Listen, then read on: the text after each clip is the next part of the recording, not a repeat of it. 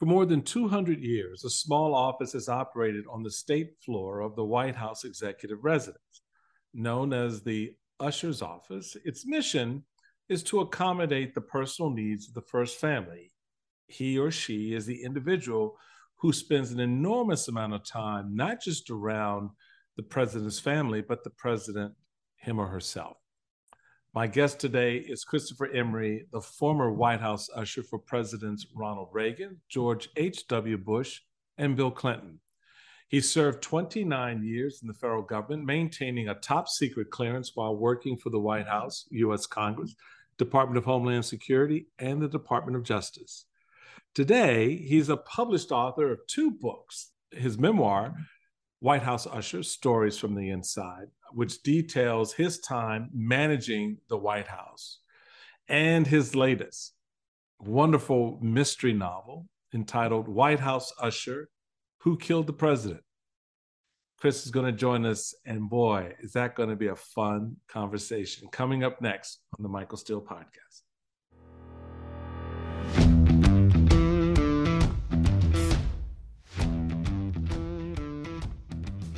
Well, you know, every once in a while, folks, you get that blast from the past and you go down memory lane and you remember old friendships and the battles and the drinks after the battles. And it's really one of those moments for me to welcome an old friend to the podcast. Chris Emery, noted author, former White House usher, all around just a good guy. Welcome, man. Michael, great to see you.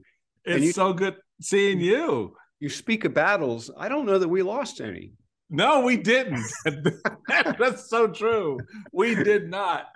We won governorships and legislative races, and we did all kinds of good things and a lot of fun. And it's so nice to see you. And it's nice to be able to talk about your success as someone who's been inside the room where it happened, and be a part of America's story and history in the way that you served both presidents and the country.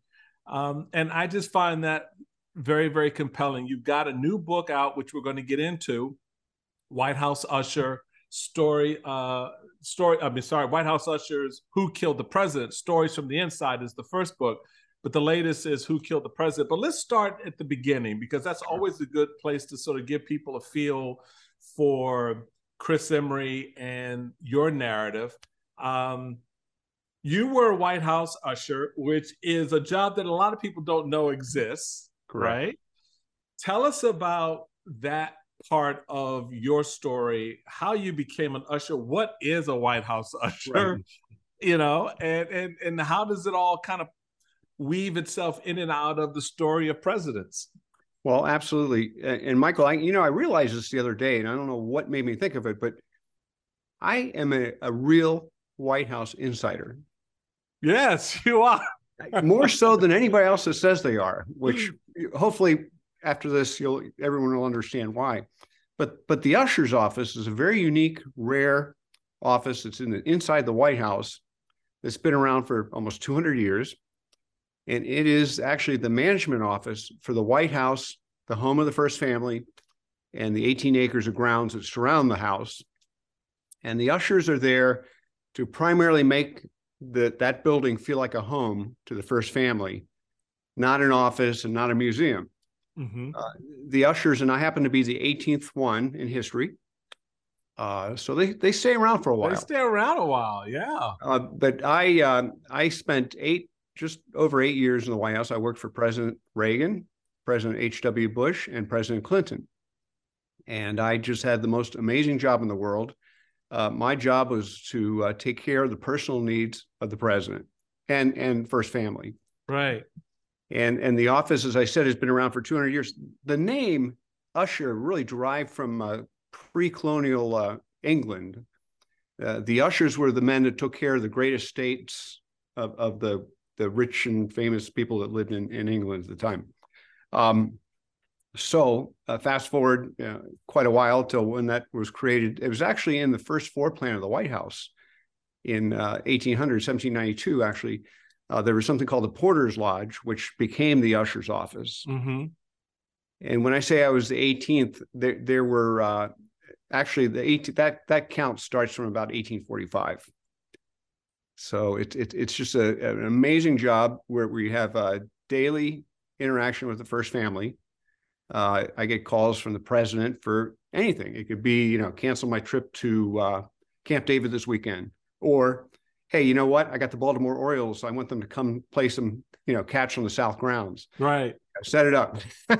Make it happen. But it's the most amazing job that really is, and there's not much written about it or known about it, because that's the privacy of the first family is paramount. And as far as ushers go, there have been 3 others that have written books. I happen to be the first one that's written 2 books. Mm-hmm.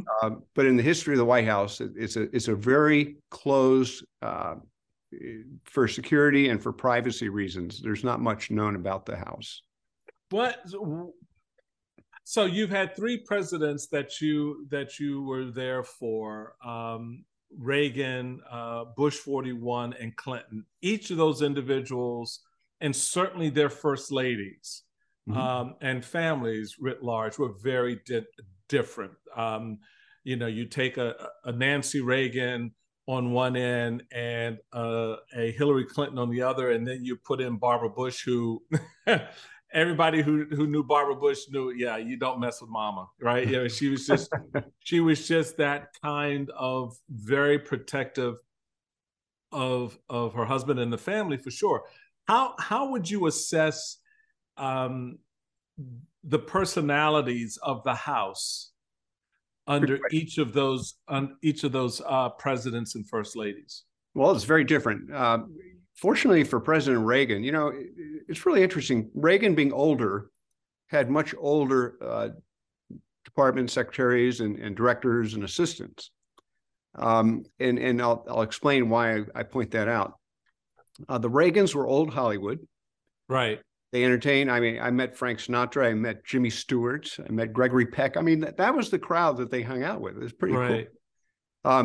So, and the Reagans loved older music. They liked Hodge and Hart, 1930 kind of thing.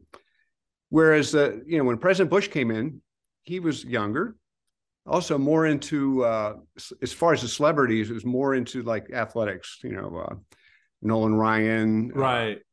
Herschel Walker when he was a football player, or after he was a football player, Chrissy Everett, things like that. And the Bushes were a little more active. I should back up a little bit there. President Reagan went to bed late and got up at a reasonable time, and he was in the Oval Office after 8 o'clock in the morning. Mm-hmm. There were times I would take the schedule up to the president late at night, and he'd be there, President Reagan, in his big government issue black glasses, wearing a robe, with a pile of papers on his lap that he's going through. And he was working till, 10, 11 at night. President Bush, on the other hand, would get up at 5 in the morning, and he'd read 5 newspapers and then have his coffee. And it was just a little more active, he was a little more, the day started earlier. Right. With the Clintons, and the Clintons being much younger, they were more into the 90210 era of celebrities. And right. But they knew how to have fun. They had a lot of parties. And being younger, they had younger friends, and it was a very different White House. But the point I make about Reagan having an older staff, Michael, it was Reagan's staff were there for one reason: President Reagan. Mm-hmm. They were there for the guy, and that's all they thought about. The Bush folks came in; they're a little younger, and some of them are starting to think, "Hey, you know what? I could have a real career after this." Right. And so the focus wasn't so much on the president. Interesting. A little bit on them. The Clinton folks got in. It was, I got to tell you, it was absolute chaos because they were very young, and nobody really knew the goals or the mission until David Gergen came in. And you see David Gergen occasionally now. Yeah. Gergen came in, and he was what was really needed in that White House. An adult. And he kind of got things focused a little bit for the president. But you had guys like Paul Begala, you had George Stephanopoulos, and then, of course, our friend, oh, shucks, the guy, Mary Madeline's husband. Oh, yeah. Carville. Carville. And you had those three guys who were brilliant for the Clintons, but they were crazy. And so, with that brilliance and energy came some missteps now and then. But those are the primary differences between the first families. And I should back up to George H.W. Bush. Now, I spent all 4 years that he was president working for him. So I got to know the Bush family a lot better. Mrs. Bush, who was absolutely wonderful. Yeah. It was just, it was very close. And so it was tough when they left. And I have to say that, the Clintons brought in new energy and new goals and a little bit of chaos. The Reagans were pretty stable. It creates an interesting political narrative, because a lot of what you're describing is also a lot how their administrations kind of played out. Mm-hmm. Reagans were sort of, they were considered like the imperial presidency. They sort of brought back this regalness and this sort of formality. The Bushes were more patrician, but, kind of cool. They hung out with a lot of the folks that were, sort of staples in various areas of economy and politics and sports, that people really felt comfortable with. And that kind of translated into Bush 43 as well, sort of the everyman thing, even though you did have this sort of upper New England kind of, sort of chin up approach. And the Clintons were like, hey, y'all, we're the party. We're here. I brought some Ripple, and it's a very, it kind of how their administrations played out. And so behind the scenes, you have these stories that involve. What are some of your favorite stories about each of these presidents, and how, because I presume in some respects, and I'm not, trying to be chauvinistic or anything like that, but typically the first lady is kind of running the White House, right? She's kind of running the show around the president. Certainly we knew that about Nancy Reagan, very protective about his scheduling, his time, who came in, who didn't. And I assume that translated into events at the White House from very casual to very formal. Right. What are some of the stories that you remember about those times that, again, not wanting to breach any privacy or family secrets, although that would be good. I'm not going to stop you from doing that. But you've written a lot about it, and you've talked a lot about those events. Share some of those with us. Sure. Well, my first book, Stories from the Inside, is really a memoir about my time. It'll teach people about the usher's office, the day-to-day operation, and there's some anecdotes and some great things I've included in there, but there's nothing in that book that would ever embarrass anybody in any first family. Michael, I had offers from publishers, which won't be named, that offered me a six-figure advance, and then they told me what I would write. Right. Mm-hmm. And I explained, well, that's not really what this is about. I want to write a nice book about what the function of this strange, obscure office and what they do and some of the neat things that we got involved with. I think each president and I have different stories, and I've cherished some of the private time with those, all three. Right. And that'll never see the light of day. I'm never going to talk about any of that. But the President Reagan was bigger than life. I mean, his stature, for a man that age, much younger than our current president, but he actually was really in shape. And a lot of people don't realize, after this guy was still splitting wood back at his ranch. Well, I'll tell you a little story. Well, after he was the assassination attempt where the bullet just missed his heart. Right. One of the things they put him on was a heavy regiment of weightlifting. And so we had a universal gym right above the usher's office. And above the usher's office is the private residence. And by the way, if you've been in the White House, if you've been on that 8-minute tour, because they push you through pretty quick, right before you leave the front door to go out on the North Portico, if you look right to your left, behind that mahogany door with those mirrored windows, that's the usher's office. So we're the last office serving the president that's still located in the actual house of the president, in the house itself. So I was telling about the Universal Gym.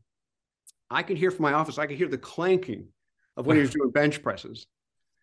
And, I had a full Universal Gym with all the apparatus. And the Universal Gyms were, what was it, 1970s, I guess. They're replaced by all this really cool stuff now.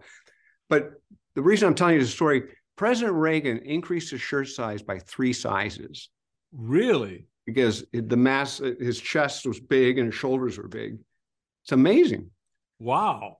So he was in great shape. But which actually ended up being a problem for him, because when he had Alzheimer's, sadly, it took longer for him to die because he was physically, he was in such great shape. He was in good shape. Yeah. But back to special moments. I write about a lot of them in my book, but probably the most special moment I ever had was 1 week after George Bush lost to Bill Clinton. It was exactly 1 week later. It was Veterans Day. And the president and I, as we often would do, and first ladies, we were walking around the South grounds. There's a driveway that goes around the South lawn. Mm-hmm. It was dark, and the president would say, "Hey, walk with me." And, talk about baseball. You talk about a lot of things. This particular night, he said, "I want to go to the Vietnam Memorial tonight. It's the 10th anniversary of the Vietnam Memorial." And he says, they read names. There's spouses of the guys that lost their life there. Right. They read their names at a podium at the wall. And I said, "Well, that sounds nice." And he says, "I don't want to show up the new guy." I just looked at him because I don't want any press. I don't want anybody knowing I'm doing this, because I'm doing it for me. And I don't want to do anything that's going to make headlines over the new president. So I said, that sounds wonderful. And there was an agent walking 4 feet behind us. He called the agent up. He said, "Hey, I want to go to the Vietnam Memorial at midnight, the anniversary of the wall. And I don't want to motorcade. I just, 1 car, 2 cars max."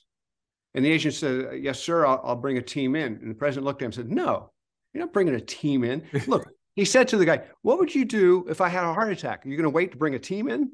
And the agent said, "No, sir." He said, "Good, set it up." So typically my hours, I cover the awake hours of the president.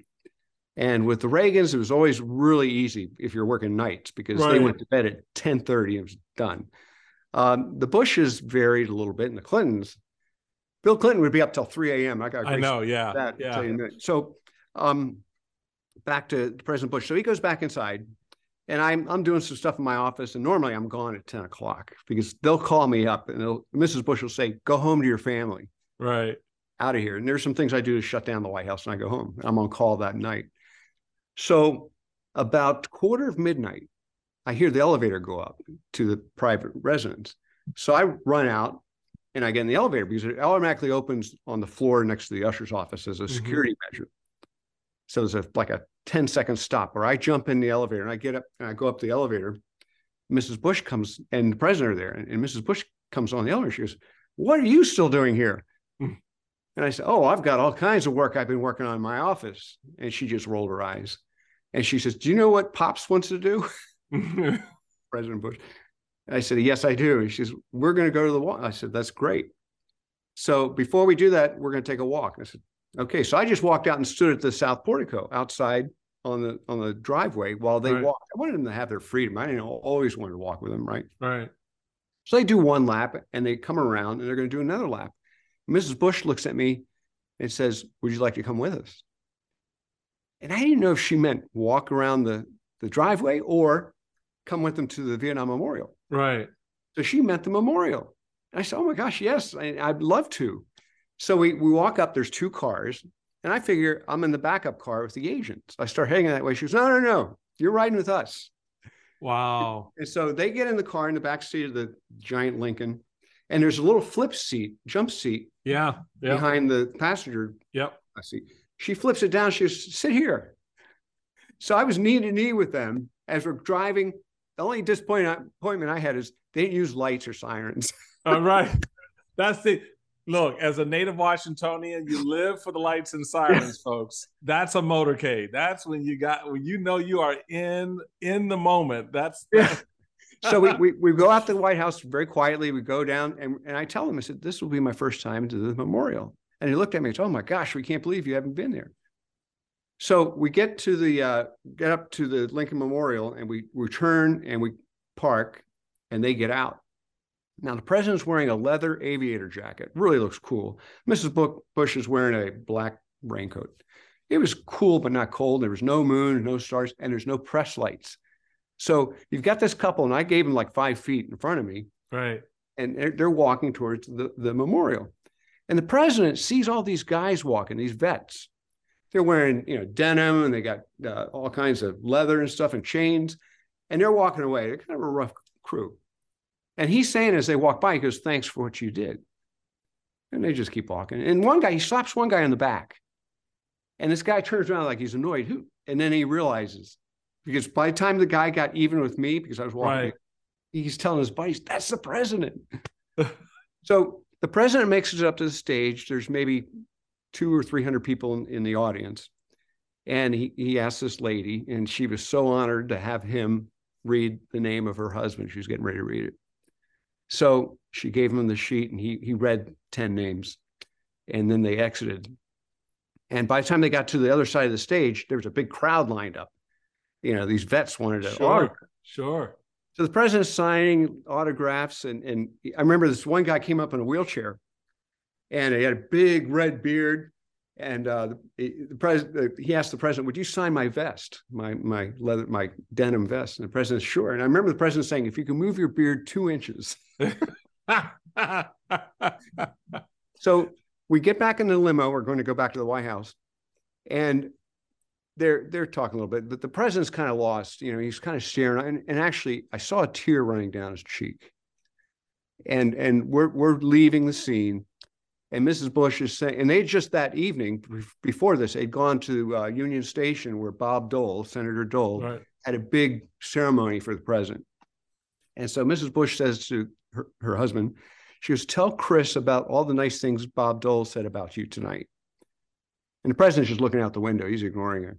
And then she looks at him and sees what's going on. She looks at me. She goes, "Okay, I'll tell him." So that was I think that was the first time I'd ever gone anywhere outside of the White House with the president and first lady. And so we got back. It was 12:30 at night, or almost. It was late. And what do you miss about those times? What do you miss about? I mean, moments like that obviously are profoundly compelling in how you see the worth of your work and the appreciation of that work by the First Family, because it is a very personal service that you provide. It is on behalf of the country. What do you miss about it? And when you sit back and reflect on it now, what do you think about those times? Well, I was so fortunate to be in situations where I got to witness things that no normal human gets to see.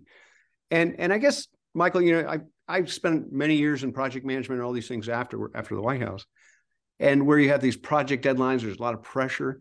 Well, at the White House, the pressure is immediate. The pressure is immediate when President Reagan calls me and says, General Scowcroft or General Crow is coming over and he needs an easel. Whenever Crow needed an easel, somebody was going to get bombed. So, but that's just a little example of how immediate you have to respond, and there's never a no to the president or first lady. Said we will get it done, and just having kind of being on edge like that is actually very invigorating. So I miss that. I miss being able to help, make a difference. And it was kind of like, I'm the guy in the shadows that gets things done. So were there scary moments in those shadows? I mean, I can imagine the day Reagan was shot. Well, you were, yeah. Fortunately, I'd not. You were there after that. Yeah, you were there after that. I think during the Gulf War, we went 24/7. We were there all night, and I was taking Situation Room bulletins up to the president. Right. And when the Scuds started hitting, going towards Israel, remember the president, this was 1990s. This is how far back the technology was. So I'm flipping from CNN in my office in the ushers. I'm flipping from CNN to CBS. I'm getting all the news. Right. And I'm upstairs talking to the president. He goes, "What's the latest report on the Scuds?" And I said, "Well, I can tell you what CNN and CBS are saying, because that's what I want to hear." So, I mean, the president's got his total security staff. He's got the Joint Chiefs. He's got the Pentagon. And he's asking me, what's the latest on the Scuds? But times like that where it was tough because we were in a war situation. But what was really tough was seeing the price it took on the president. Yeah. I mean, he didn't sleep, and the toll, I should say, that it took on him. It was really, really difficult. Are there any? So now you've got, and I want to get, because I think it kind of sets up what you've done narratively with the new book. Yeah. Which is a wonderful murder mystery, and all the intrigue of dark, wet streets in Washington D.C., which I want to get into. But and the reason I want to have this conversation first, because I think it animates what you write next in the new book. So folks knowing the intricate details and background and experiences inside the White House, it gives not just color but texture to the story in Who Killed the President. Yeah. So when you're looking at that time and you're writing for this time, what do you see as outdated now? I mean, things, protocols, procedures. You've mentioned the technology. Today we've got a cell phone that you could have said, "Well, Mr. President, here, take a look," right? Right. Then you were like, "Well, CNN said," or they just reported on ABC or CBS, because there was no MSNBC or no Fox and at that time. Right. What seems outdated to you when you look back on that now? Well, that's an interesting question. Let me respond this way and see if this helps. The White House thrives on the unknown, as far as the security of the complex and what the capabilities are. And in fact, I touch a little bit on that in this book, Who Killed the President. I think a lot of the technology's been improved, but some of the procedures haven't been. Mm. And I was standing next to what was Clinton's Treasury Secretary from Texas. He ran for president. I was standing next to him after the plane that crashed. This was years ago. There was a plane, a kid crashed a plane into the White House. Oh, I remember that. Yes. Yeah. Yes. Was it Benson? No, it wasn't Benson. What was his name? But anyway, I'm standing next to the secretary. And at that time, this is before Homeland Security, so Treasury was in charge of the Secret Service. Right. And Lloyd Benson. Yeah, Benson, I think. All right. So Benson. The press are yelling questions. Mr. Secretary, how close did the White House come to launching their missiles, anti-aircraft missiles? And he said it was under consideration. And I'm looking at him and said, "There ain't no missiles up there." Hey, there might be now. I was there a long time ago, but I'm saying right. There are no missiles up there. So my point is, and the Secret Service told me, it says, yeah, the outside, they just fear, they don't know our capabilities. And so we thrive on that. Because it really, a lot of that obviously changes after 9/11. And so there are those elements and aspects of it that make it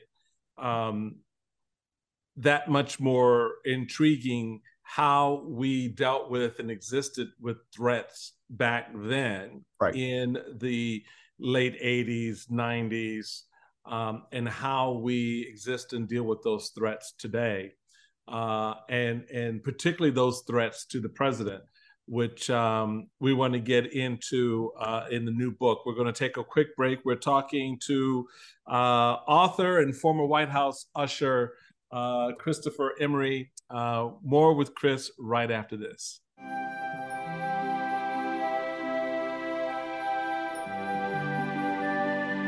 All right, America, you asked for it.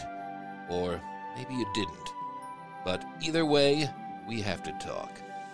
You're just in kind of a crazy place right now, Mr. and Mrs. USA, so we're going to sit down a couple of times a week and work it out between us, the way Americans do, on a podcast. Hosted by Beowulf Rockland. Weird name. Weird news, weird politics, weird country. Facepalm America. Available on Apple Podcasts, Spotify, Stitcher, or wherever you listen.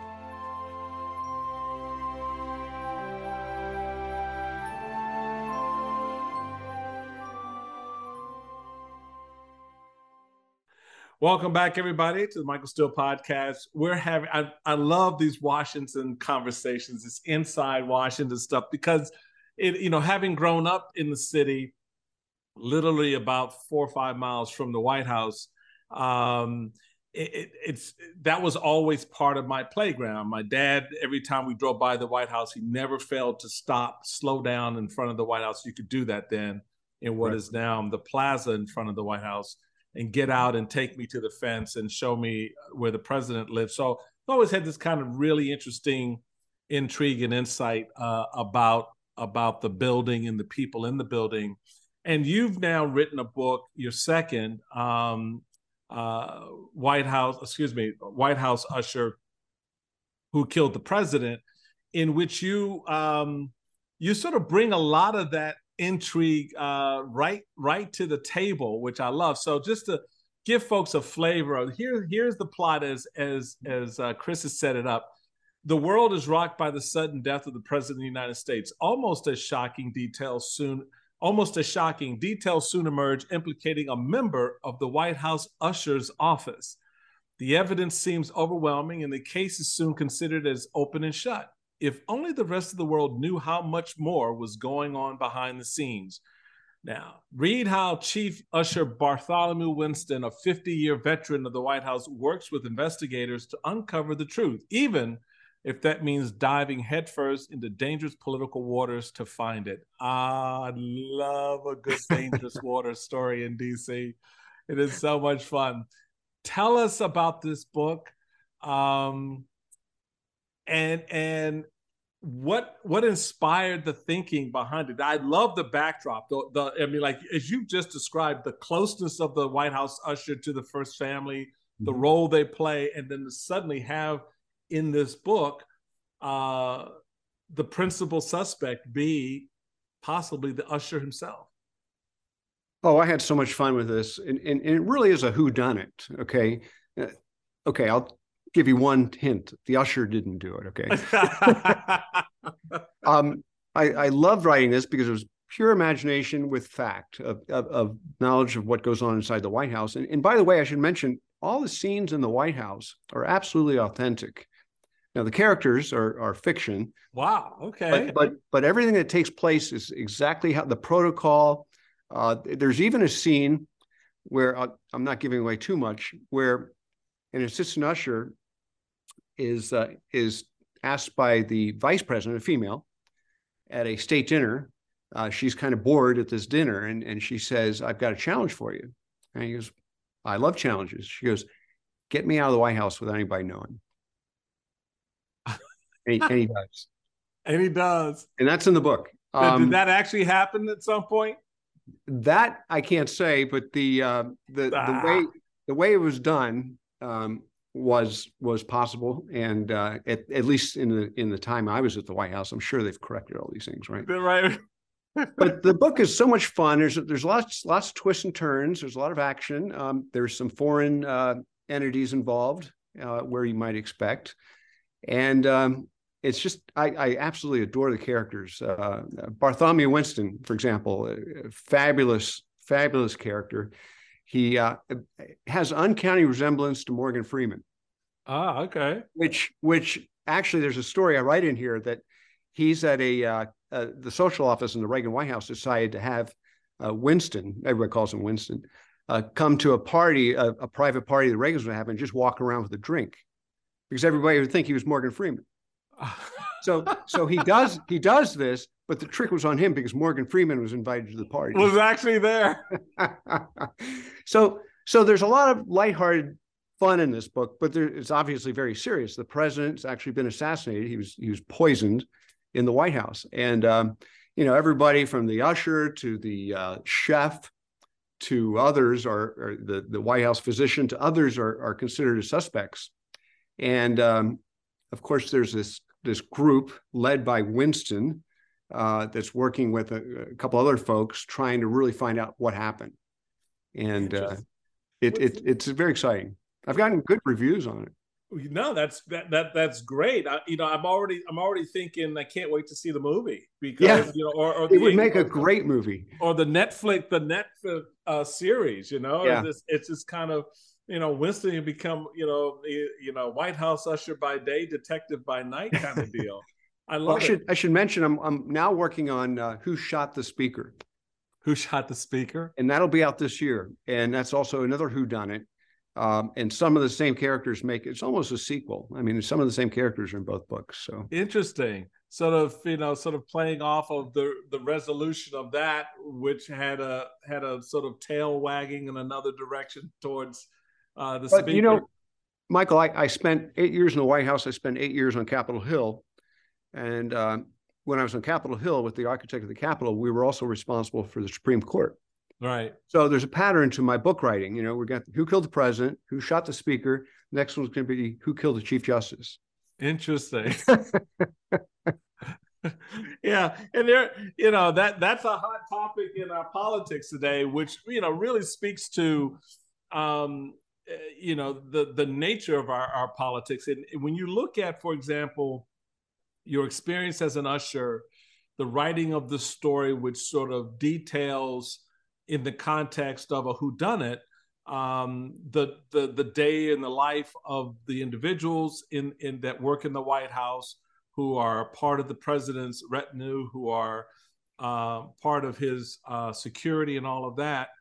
How did you see? Because we have mutual friends who were still in the White House during the Trump years, which was a very kind of topsy-turvy experience, probably a lot like Clinton's in one sense, but not so much in another. A lot like, in the sense that this was very different, particularly given the sort of staid kind of traditional approach of the Obamas, and then you've got Clinton. You've got Trump, very much the staid traditions of, Reagan and Bush, and then you've got Clinton, who was kind of like, a good old boy, and like you said, a younger sort of vibe and all of that. How did you see that? What were some of the concerns, scariness, or just, operationalizing the day-to-day for the first family, for a president who was so asymmetrical in his presidency? It's really tough. And I figured out the other day that there's still one person left that I was there. I left there 29 years ago. Wow. There's still one person left from when I was there. The staff is so professional, and that comes out actually in the murder mystery. You'll see a lot of the staff interacting with the new president, which happens to be a woman. So you see, they're very professional, and actually, I've met 7 presidents, and I've actually worked with folks. There was a guy in the White House when I was there that worked. Remember seeing FDR and Churchill in the Rose Garden. Wow. Wow. But it's interesting because he was a great guy, and asking him, who's your favorite? And, the pretty much favorite over the years was Truman. Everybody kind of liked him because he was easy and played cards, and he's right. And some of the other, the Camelot, the Kennedys, the staff weren't that crazy about him. They were a little aloof. Interesting. And Johnson was just, he was tough. A little story. Eisenhower had the farm in Gettysburg, Pennsylvania, right, that he'd go to. He would ask the carpenters and electricians and plumbers if they had time, if they could come up and help him with some stuff, and he'd pay them. President Johnson did the same thing. Only he didn't ask. He said, "You'll be at my ranch in Texas," and he didn't pay him. But each of the families are so different. But you would difference between Democrats and Republicans, right? That's a good example, actually. The staff and some of the butlers are the front line. Those are the guys in the trenches that are always up there with the family, and they have feelings, they have opinions, but you would never know it, and we never talk about stuff like that. So it's just we serve the president, and yes, there was a butler named George Haney who once joked with Mrs. Bush, says, "Presidents come and go, but George Haney will always be here." Well, and there is a truth to that. There's a real truth to that, because there are these men and women who serve and have served for a long time, and I think that was part of the movie The Butler, and how these individuals' lives, revolve around the president and the first lady and their families, but also how those individuals, presidents and first ladies and their families, revolve around individuals like yourself. Yeah. Like you described that moment with Barbara Bush, like, "Hey, you want to come with us?" Yeah. And that's a very special, intimate moment. That's just not Barbara being, "Oh, let me just be nice and make an offer." There is an appreciation of the fact that you are with them and you're part of their life in that house. And there'd be no different than if an in-law or a cousin came and stayed with them. You become part of the family in many respects. Do you find that? How do people in your position appreciate or not appreciate that? I mean, do some people just say, "Hey, it's a job, I do it," and or others really get wrapped up in the moment with the first family? I think everybody stays very involved. I don't know if there's ever any normalcy to this thing, but you're always, and not all staff are accepted by first families, as we know. I can imagine. I went to got any good stories there? Well, I'll be happy to share one. It's in my memoir. But I went to Marlon Fitzwater's book signing. He wrote one of his last books, and Marlon is with a former press secretary. Right. Great guy. Well, I got there, and I was a little timid because I hadn't seen these guys in a long time. And I see Marvin Bush, who was the closest to my age, and we had fun in the White House. He's talking to 4 or 5 people, and I'm standing off in the distance, and he sees me, and he stops talking, and he says to the crew, he goes, "I want you to meet my mother's favorite son." Wow. And he brought me over. You beat out Jeb, huh? There you go. But I think certainly the staff of the butlers and the ushers, and so the butlers work for the ushers. So right. They're the ones with all the full-time access and oftentimes access, and it takes a special person to be able to adapt and adjust and. So is the president in Who Killed the President a compilation of the presidents that you've worked for? Yes. Well, how is that character formed? What attributes can you point to say, yeah, she's a little bit like Clinton here and a little bit like Bush there, et cetera? Well, I can tell you this: the president that was assassinated was very Reagan-like. He had a big problem with the Soviets and now the Russians, and he was his polling numbers were very good. That's discussed in the book. The vice president, very young, dynamic, who happens to look a little bit like Demi Moore. Her polling numbers are outstanding, and she's a rock star. I mean, she's a Naval Academy grad. She was a pilot. She's a 3-term congresswoman.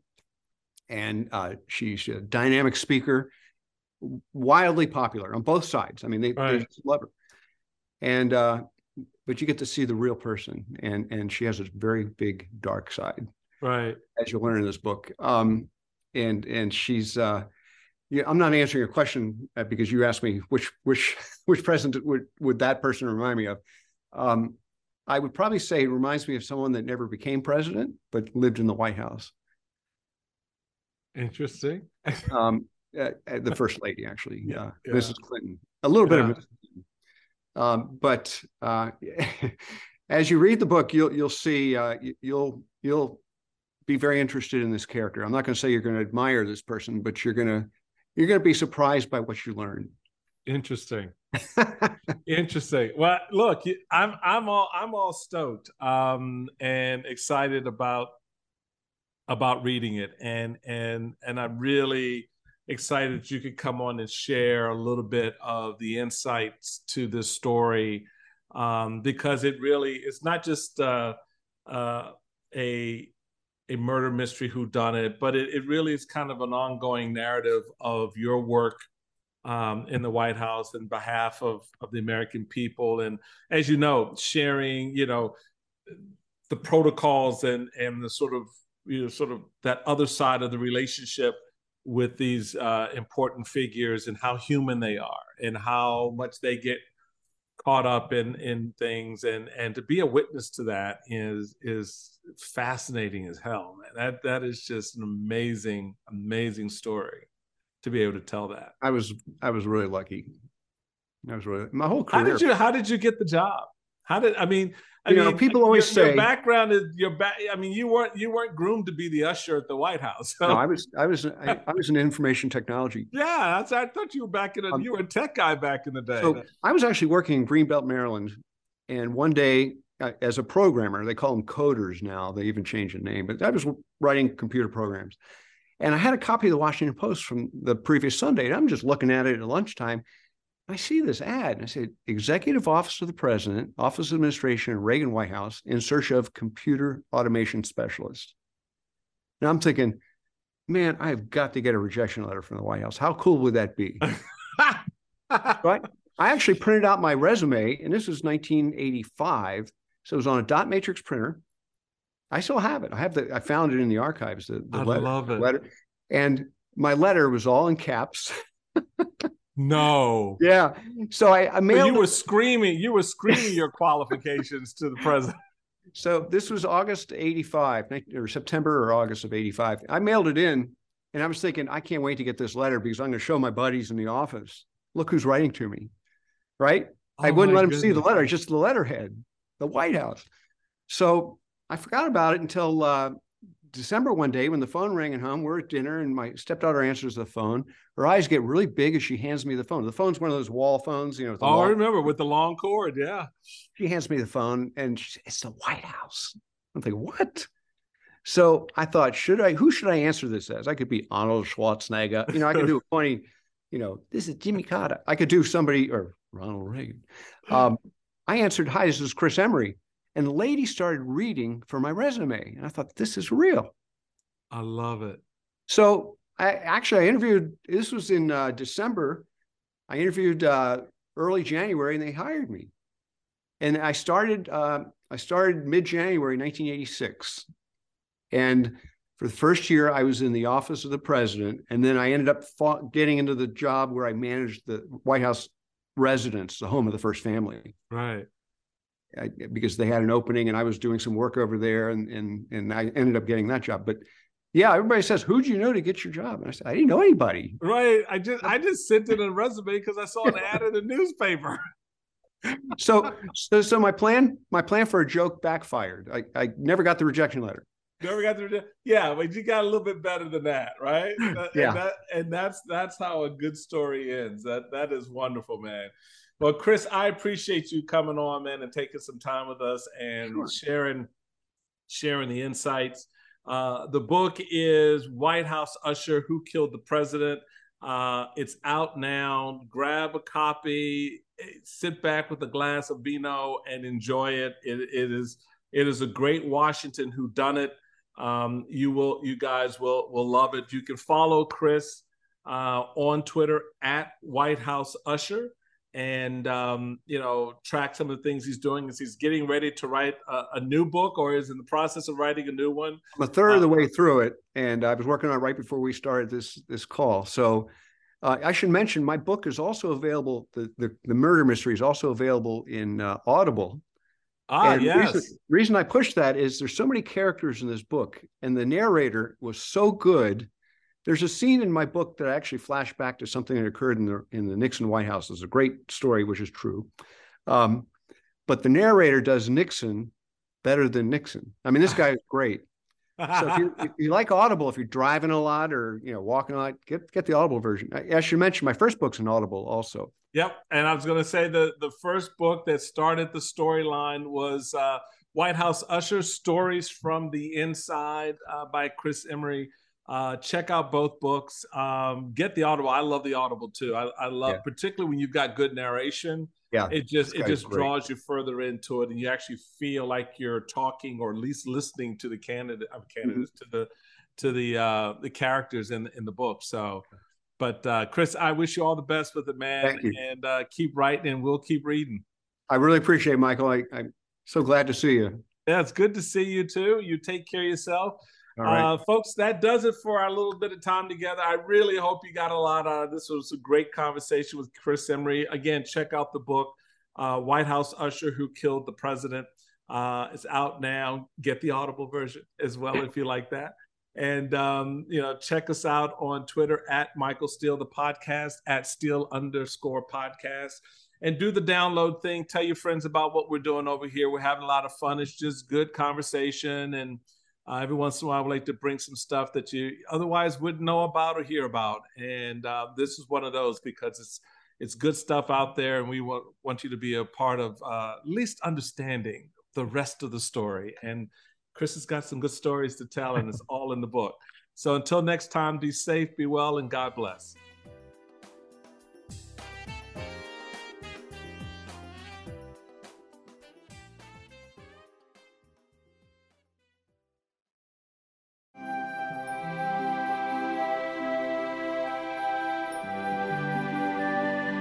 All right, America, you asked for it. Or maybe you didn't. But either way, we have to talk. You're just in kind of a crazy place right now, Mr. and Mrs. USA, so we're going to sit down a couple of times a week and work it out between us, the way Americans do, on a podcast. Hosted by Beowulf Rockland. Weird name. Weird news, weird politics, weird country. Facepalm America. Available on Apple Podcasts, Spotify, Stitcher, or wherever you listen.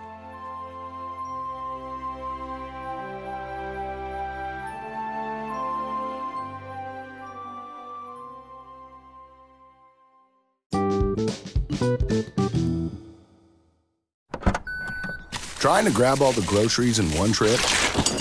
Oof, not how you would have done that. You know sometimes less is more. Like when you drive less and save with the USAA annual mileage discount. USAA. Get a quote today.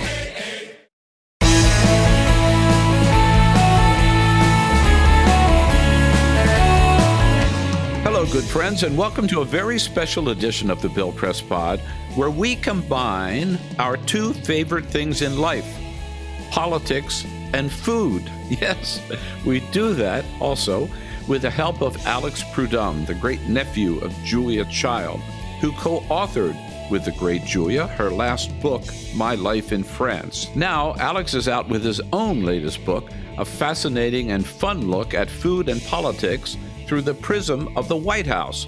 It's called Dinner with the President. From George Washington through Donald Trump, Alex takes us into the kitchen and the dining rooms of almost all the presidents whose palates are as different as their politics. But, as Alex points out, what's important is not just what they like to eat, from squirrel stew to cottage cheese to Texas barbecue. What's important is how what's served at the White House can actually set a trend for the entire country and inspire us to eat healthy, or not so much. Alex Prudhomme joins us today for a rare romp through the White House kitchen. Alex Prudhomme, good to have you with us, and welcome to the Bill Press Pod. Thanks, Bill. It's great to be here. Congratulations on the book, Dinner with the President, Food, Politics, and a History of Breaking Bread at the White House. Wonderful read, wonderful book, lots of great stories about the palates of our presidents, Alex. Now, I don't want to dump on the whole purpose of the book, but my first question is, who cares? Right? Why is what presidents eat important? Because the White House is the most powerful house in the world. And people forget that not only is it the locus of the U.S. government, but it is also a functioning home. And therefore, the food that is served there is arguably some of the most important of the world. And there are food-related events going on there every day, from a simple picnic on the Great Lawn to the state dinners to the meals that the first family have up in the private quarters. And all of these things are important. They send messages out to various constituencies, and the public pays attention. When the president eats healthy food, a lot of the public starts doing that. And when the president eats less healthy food, they feel like they have license to do that too. So, yeah, I mean, you say up front, and I hadn't thought of it this way. I've spent a lot of time around the White House as a reporter and often as a guest. But the White House runs on food, really. Right. It's a very much all of our homes do. Yeah, it's true.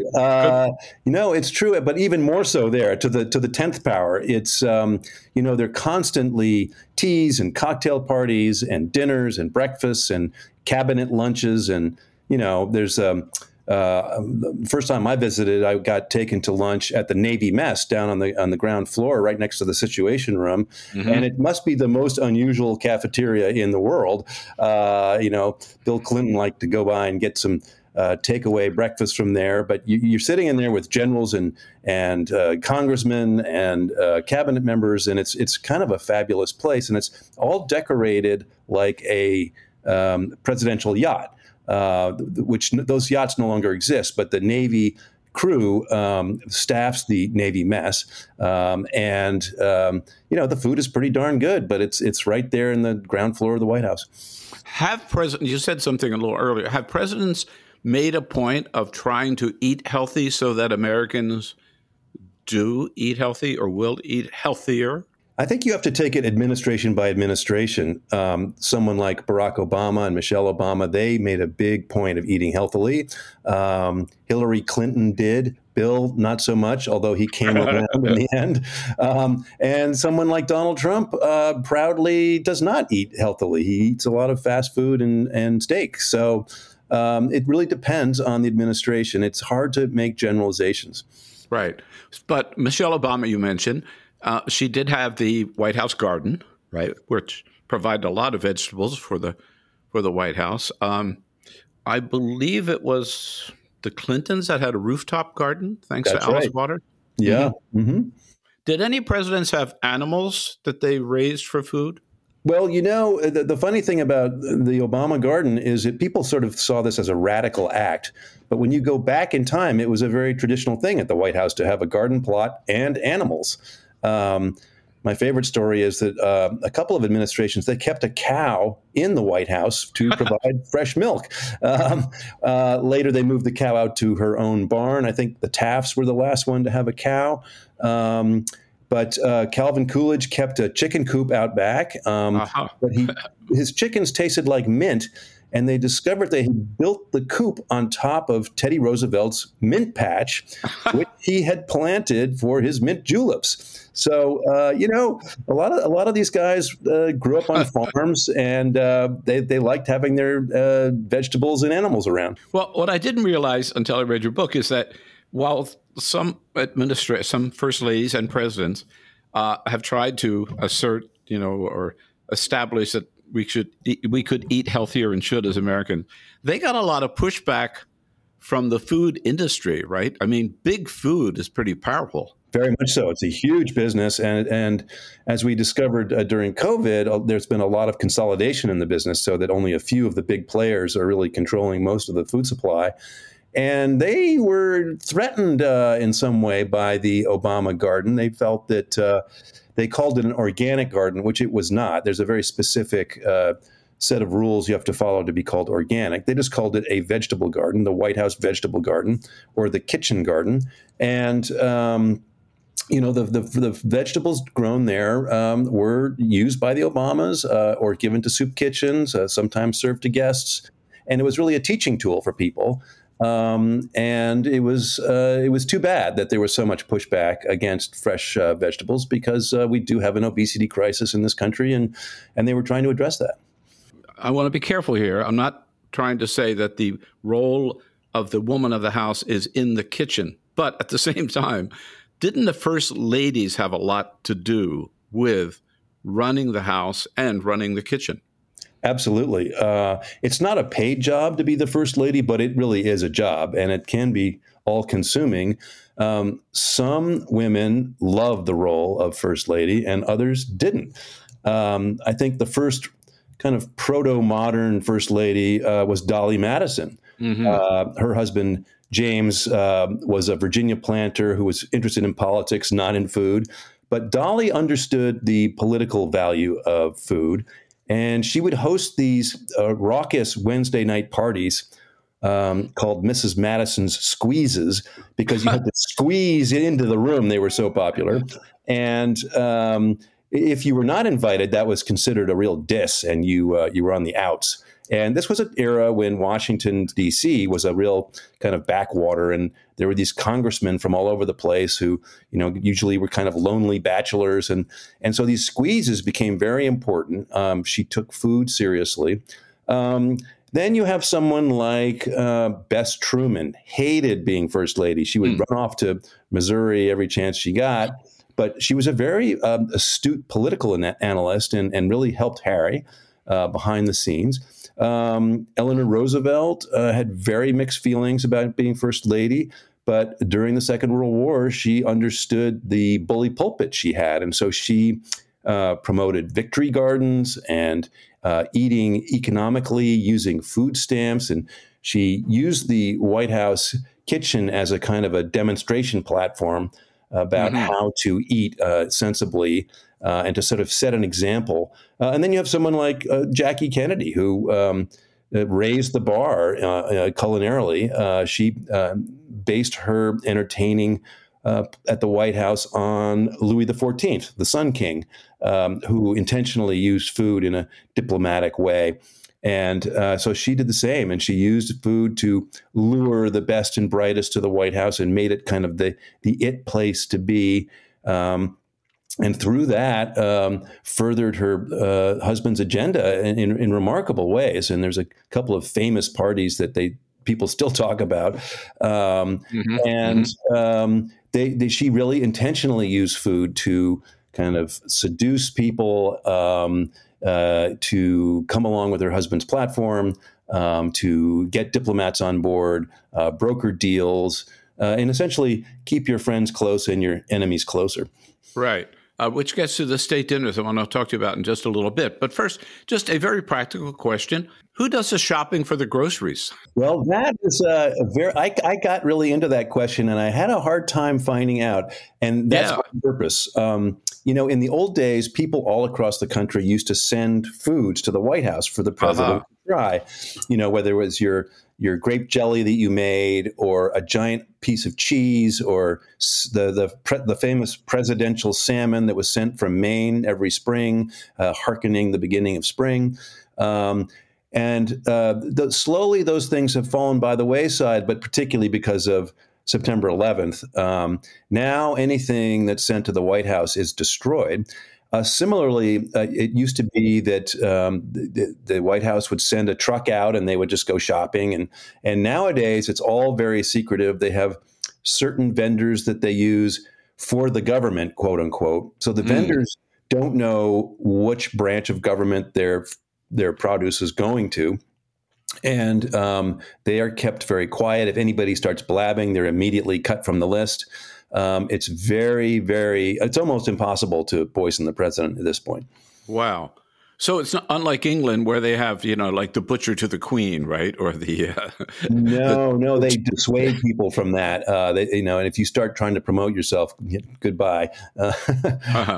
Well, of the many, many historic dinners at the White House, you talk about a few I wanted to visit with you about. And the first is where you open up, maybe this wasn't at the White House itself, but in terms of breaking bread at the table for a purpose of achieving a big diplomatic breakthrough. We start with what you call the dinner table bargain that Thomas Jefferson hosted. Tell us about it. Yeah, well, this was a point where, very beginning of the country, when George Washington had been in office as president for only a year, Thomas Jefferson was his Secretary of State. And the nation was riven by political battles, because the democracy wasn't really up and functioning yet. It was kind of an idea more than a reality. And you had a battle between Alexander Hamilton, the Secretary of the Treasury, and James Madison, who was a Virginia congressman, representing sort of North and South. And the two issues under debate were, number one, how do we repay our Revolutionary War debts, i.e., how do we construct a tax system and a U.S. financial system? And number two, where to build the federal capital. The temporary capital was in New York, and so they were all in New York at that point. And their debate had gotten so poisonous that Jefferson was worried that it was going to destroy the young republic. And so he did what he had learned that the French kings do when he was ambassador to Paris, which is he invited the combatants over for dinner to his little house on Maiden Lane, which is now in Greenwich Village. And he served this sumptuous meal that was cooked by his slave chef, James Hemings, who had been trained under some of the best cooks in Paris, could speak French, was a wonderful cook. And he put on this dinner for these two guys. It began with a salad with a famous Jeffersonian dressing. It moved on to capon that had been stuffed with chestnut puree, then a braised beef dish. All of this served with fabulous wines that he'd brought back from Europe. And then the pièce de résistance was the dessert, which was kind of a mind-blowing thing. It was cold vanilla ice cream encased in a warm puff pastry. And this is something that Americans had never thought of before, or even never tasted for sure. And Jefferson reserved this for very special occasions, and this was one. And he served that with a very special champagne. And so he kept the conversation light during dinner. And then afterwards, after over snifters of brandy, they got down to the political horse trading. And lo and behold, the wonderful food and wine and conversation had mellowed these two guys who couldn't even speak to each other. And they began to actually make a deal. And they both compromised. Hamilton was allowed to impose taxes and construct a financial system. And in return, Madison was given a nominally southern site for the federal capital, which is current day Washington, D.C. And it was all in secret. But when it was finally exposed, it was known as the dinner table bargain. And it was arguably this one dinner saved the Republic. Amazing. Yeah. Yeah, and there's some current echoes of this. I mean, we're still fighting over taxation and the role of the federal government, and some people still don't like Washington, D.C. as the capital. And Lin-Manuel Miranda's Hamilton musical, there's a whole rap song about this event. It's called "The Room Where It Happened." It's the most famous songs from that show, and it's rapped by Aaron Burr, who was not invited and was green with envy that he wasn't there. So, it's kind of one of those moments where there's so much coming together all in one room. And I would have loved to have been a fly on the wall there. Too bad that Jefferson didn't host a dinner with Hamilton and Burr. Things might have turned out differently, too. Oh, boy. Can you imagine? I know. So the major food events at the White House, as you indicated earlier, are the state dinners. If I pull correctly from your book, the first state dinner with Ulysses Grant for the King of Hawaii, first formal state dinner. Yeah, this wasn't just inviting a friend over for dinner. There was a real diplomatic purpose behind this, wasn't there? Well, and economic. The backstory is that Hawaii at that point was called the Sandwich Islands, and they were their own independent kingdom run by the merry monarch, King Kalakaua, a big roly-poly guy who loved to eat. But we had, the United States had very high tariffs on imported sugar. And Kalakaua desperately needed some income to keep his kingdom going. And so he came to Washington essentially on bended knee and asked Ulysses S. Grant to please lower the tariff so that he could start exporting sugar to the states. And Grant thought this was a good idea. And in return, the U.S. was given access to Pearl Harbor, which is a crucial naval base. And some of the Hawaiians were worried that this was the beginning of the end of their kingdom, and they were proven right eventually. Right. And Kalakaua was feted in Washington. There was a big parade and then the state dinner. He was the first foreign dignitary to be hosted like this. And there was a chef named Valentino Mela, who was a Sicilian and known as the Professor because he was such an adept cook and knew so much about culinary history. And sadly, the menu doesn't exist any longer, but we can infer from his previous dinners that there must have been 30 to 35 courses paired with delicious wines. The descriptions of his food go on and on are very flowery. It sounds amazing. And lo and behold, it was a very successful event. And the rough and tumble Grants from Missouri had come to like the trappings of power in Washington, had come to like good food, and they set the template for modern day state dinners that still more or less exists along the way they set it up. So if you go to France for a state dinner, right, it's going to be Louis XIV, right? If you go to China, it's going to be we'll talk probably about Richard Nixon prepping for his big state dinner in China. But at the White House, is there such a thing as an American cuisine? I mean, do we have an American cuisine that is going to be served at the White House? Well, it's interesting. So a state dinner will often have a nod to the guest country, whether it's an ingredient or a wine. Say when Gorbachev came over, the Reagans served him wine from the Russian River Valley, which is excellent wines. Or when Macron comes, he's often served a French Franco-American dish or a wine that's made by a French winemaker, but in California, something like that. Yeah. So that's sort of the foreground. The background is that there really is a distinct American cuisine, and it goes back to Jefferson and his slave chef, James Hemings. Those days, they were cooking over open fire. They used largely British recipes, but French technique, indigenous American ingredients like venison and turkey and corn and so on. And then the slaves owned spices and herbs and their a soupçon of their own inspiration. And so the two of them, Jefferson and Hemings, had a wonderful combination. Jefferson had the vision, and he had the money and the wherewithal to produce these meals.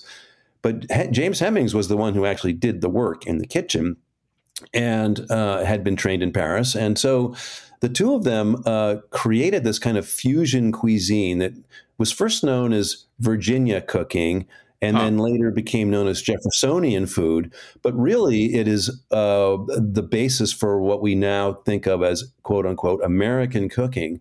It's still informing us all these years later. And it's just fascinating because it's this mélange, it's this fusion of global cuisine.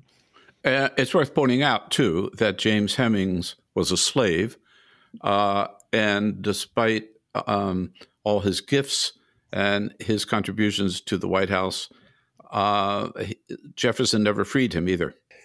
Well, no, that's not true. I'm sorry. Go ahead. James Hemings, interestingly enough, when he was in Paris, he was earning money because slavery was not legal at the time. Mm-hmm. And he accumulated quite a bit. And then when they came back after the French Revolution to the States, Jefferson continued to pay him, and Hemings ultimately bought his freedom. And when Jefferson was in the White House, he offered the executive chef job to Hemings, but they couldn't agree on financial terms.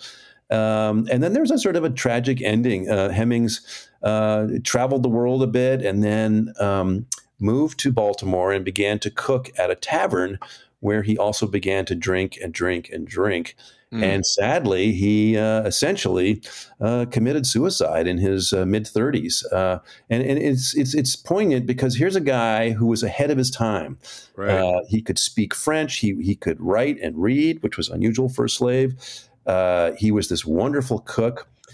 His sexuality may have been fluid, so he just simply didn't fit his era. And he was miserable, and neither fully black nor white. And so, it's understandable and tragic, but I think it would make a great movie. There you go. One other dinner I want to mention before we take a break, and that is October the 16th, 1901, a dinner that Teddy Roosevelt hosted at the White House, which made history, and good to talk about this month of Black History Month, too. Yes. To set the scene, Teddy Roosevelt, was not elected. He inherited his presidency after, I think it was McKinley was shot. So he was a foodie. He ate to great excess, actually. One of the very first people he had over was a guy named Booker T. Washington, who was a black academic, the first leader of the Tuskegee Institute, and a really well-respected man. But the problem is that no president had a black man sit at his dining table as a putative equal before. And this simple dinner, there was another guest. It was the three of them. Very simple. It was just mentioned in the papers as the three names. It caused a huge uproar and all sorts of horrible vitriol about how black people should not be allowed in the White House and so on.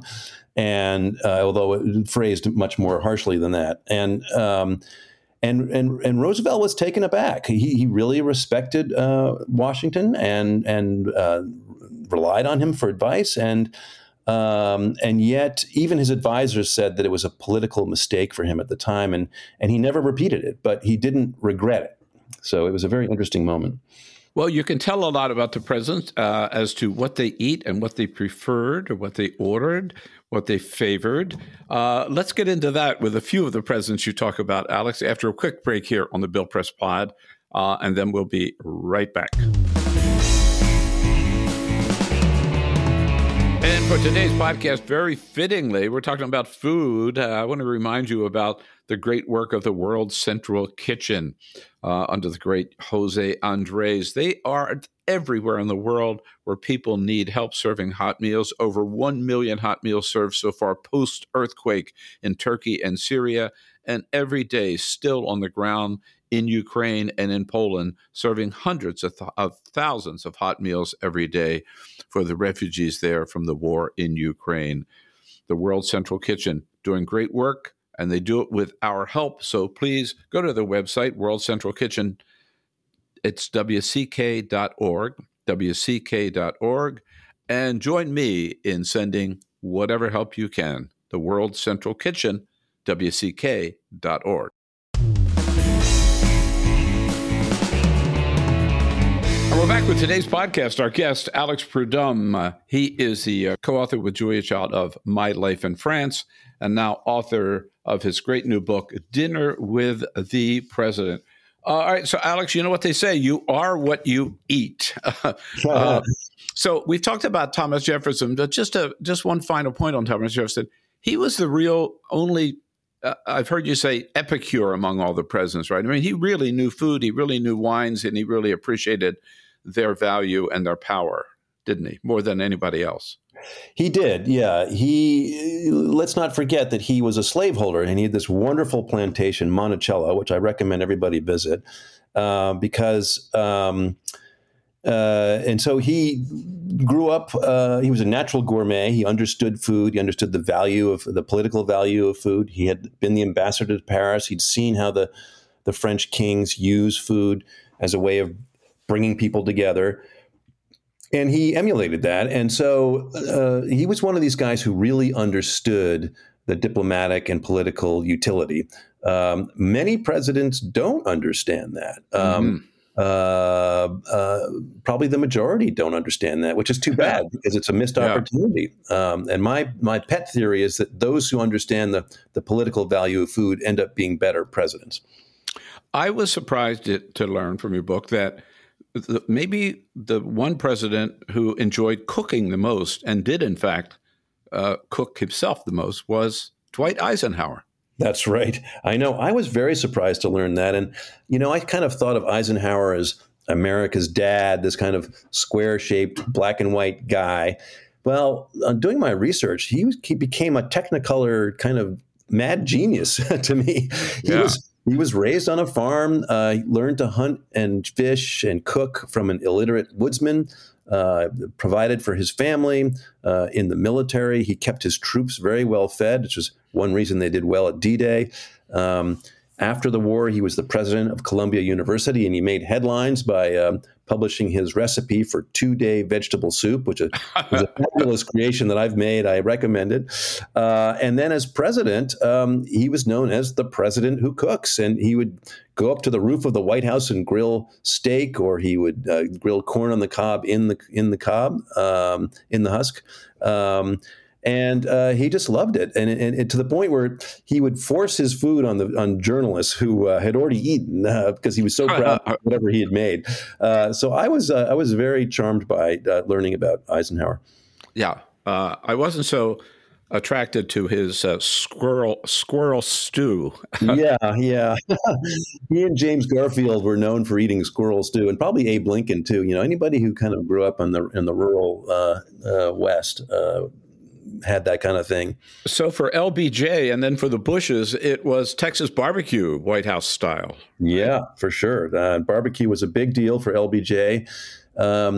It was the kind of food that had not really been served in the White House too much before him, and he really used it to his advantage. He would fly people, particularly European leaders, out to his ranch in Central Texas, and he would take them on a nice horseback ride to loosen them up. Then he'd feed them some ribs or chili, maybe a couple of beers and some whiskey. And then he'd move in for the kill. He'd say, "Now, I want you to do me a favor." So he used his barbecue very shrewdly. Yeah. And he used it on the campaign trail, too. He would have big barbecues wherever he went, including here in New York City.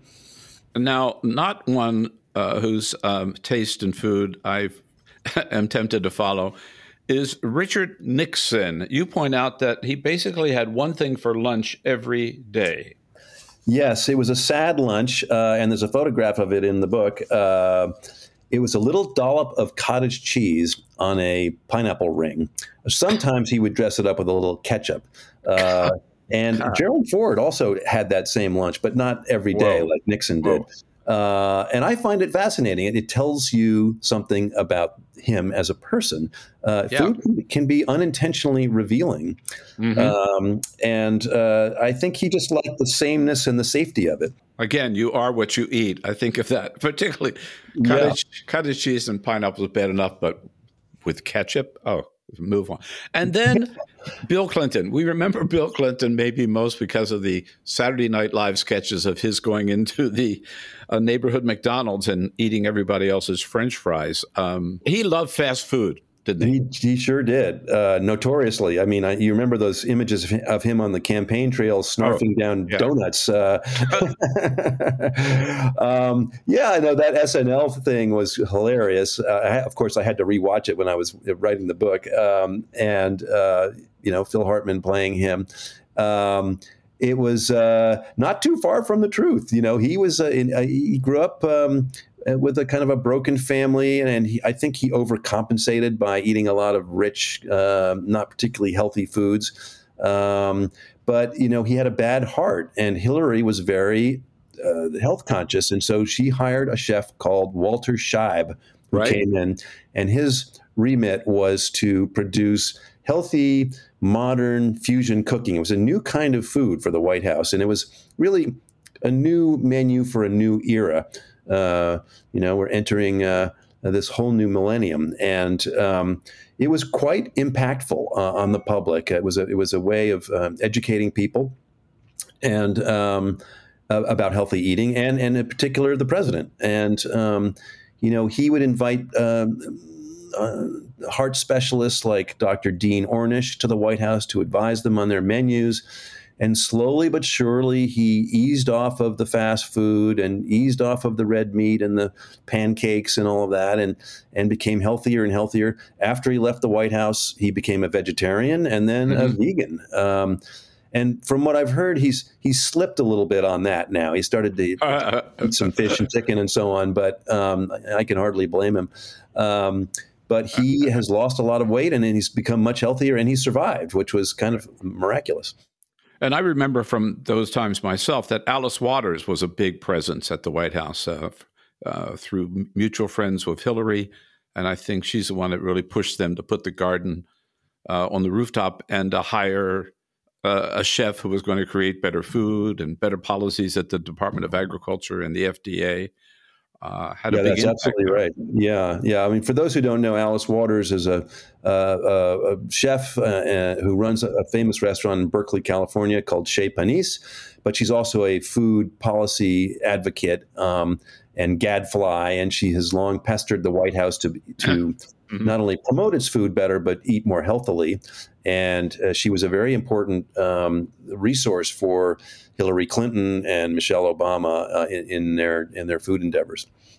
And Barack Obama was basically an omnivore, wasn't he? Isn't he, I should say. He is, yeah. Well, people forget that he was partially raised in Hawaii, but he was also raised in Indonesia. His mother remarried, and they moved over there. And so he had this wonderful global palate. And people may remember when he went to Hanoi in Vietnam with Anthony Bourdain, and they sat down to eat spicy bun cha pork with noodles, and Obama was very adept with the chopsticks and was not at all afraid of the spice. And it was a great moment, and it was one of those things, a little bit like Donald Trump and his burgers, but where the images of Bourdain and Obama eating bun cha in Hanoi together went viral around the world and caused a sensation, and really kind of became some of the defining images of his presidency. And the meal cost $6. Yeah, $6. And Bourdain tweeted, well, I picked up the tab. Thanks, Tony. All right. So we kind of know what they like to eat. What about alcohol? Was alcoholism, it's sort of never talked about, but were there presidents who were alcoholics or had a serious problem with alcohol? There were a few. The most notorious was Ulysses S. Grant. It almost destroyed his military career before the Civil War. He was a very adept horseman and a good soldier, but he had a binge drinking problem that came to light when he was separated from his wife and family for extended periods. And he was not drinking for fun. It was really just sort of this manic energy that came out of him. And he was cashiered, pushed out of the army, but then the Civil War came along, ironically, and resurrected him. And this guy who'd been pushed out ultimately became the head of the U.S. Army, and then the president of the United States. But he had that demon of alcohol on his shoulder his entire life, and really fought a brave battle against it. And when you're a president, there's so many temptations all the time, and he was resolute in trying to resist. And to my knowledge, he didn't fall off the wagon too much at the White House.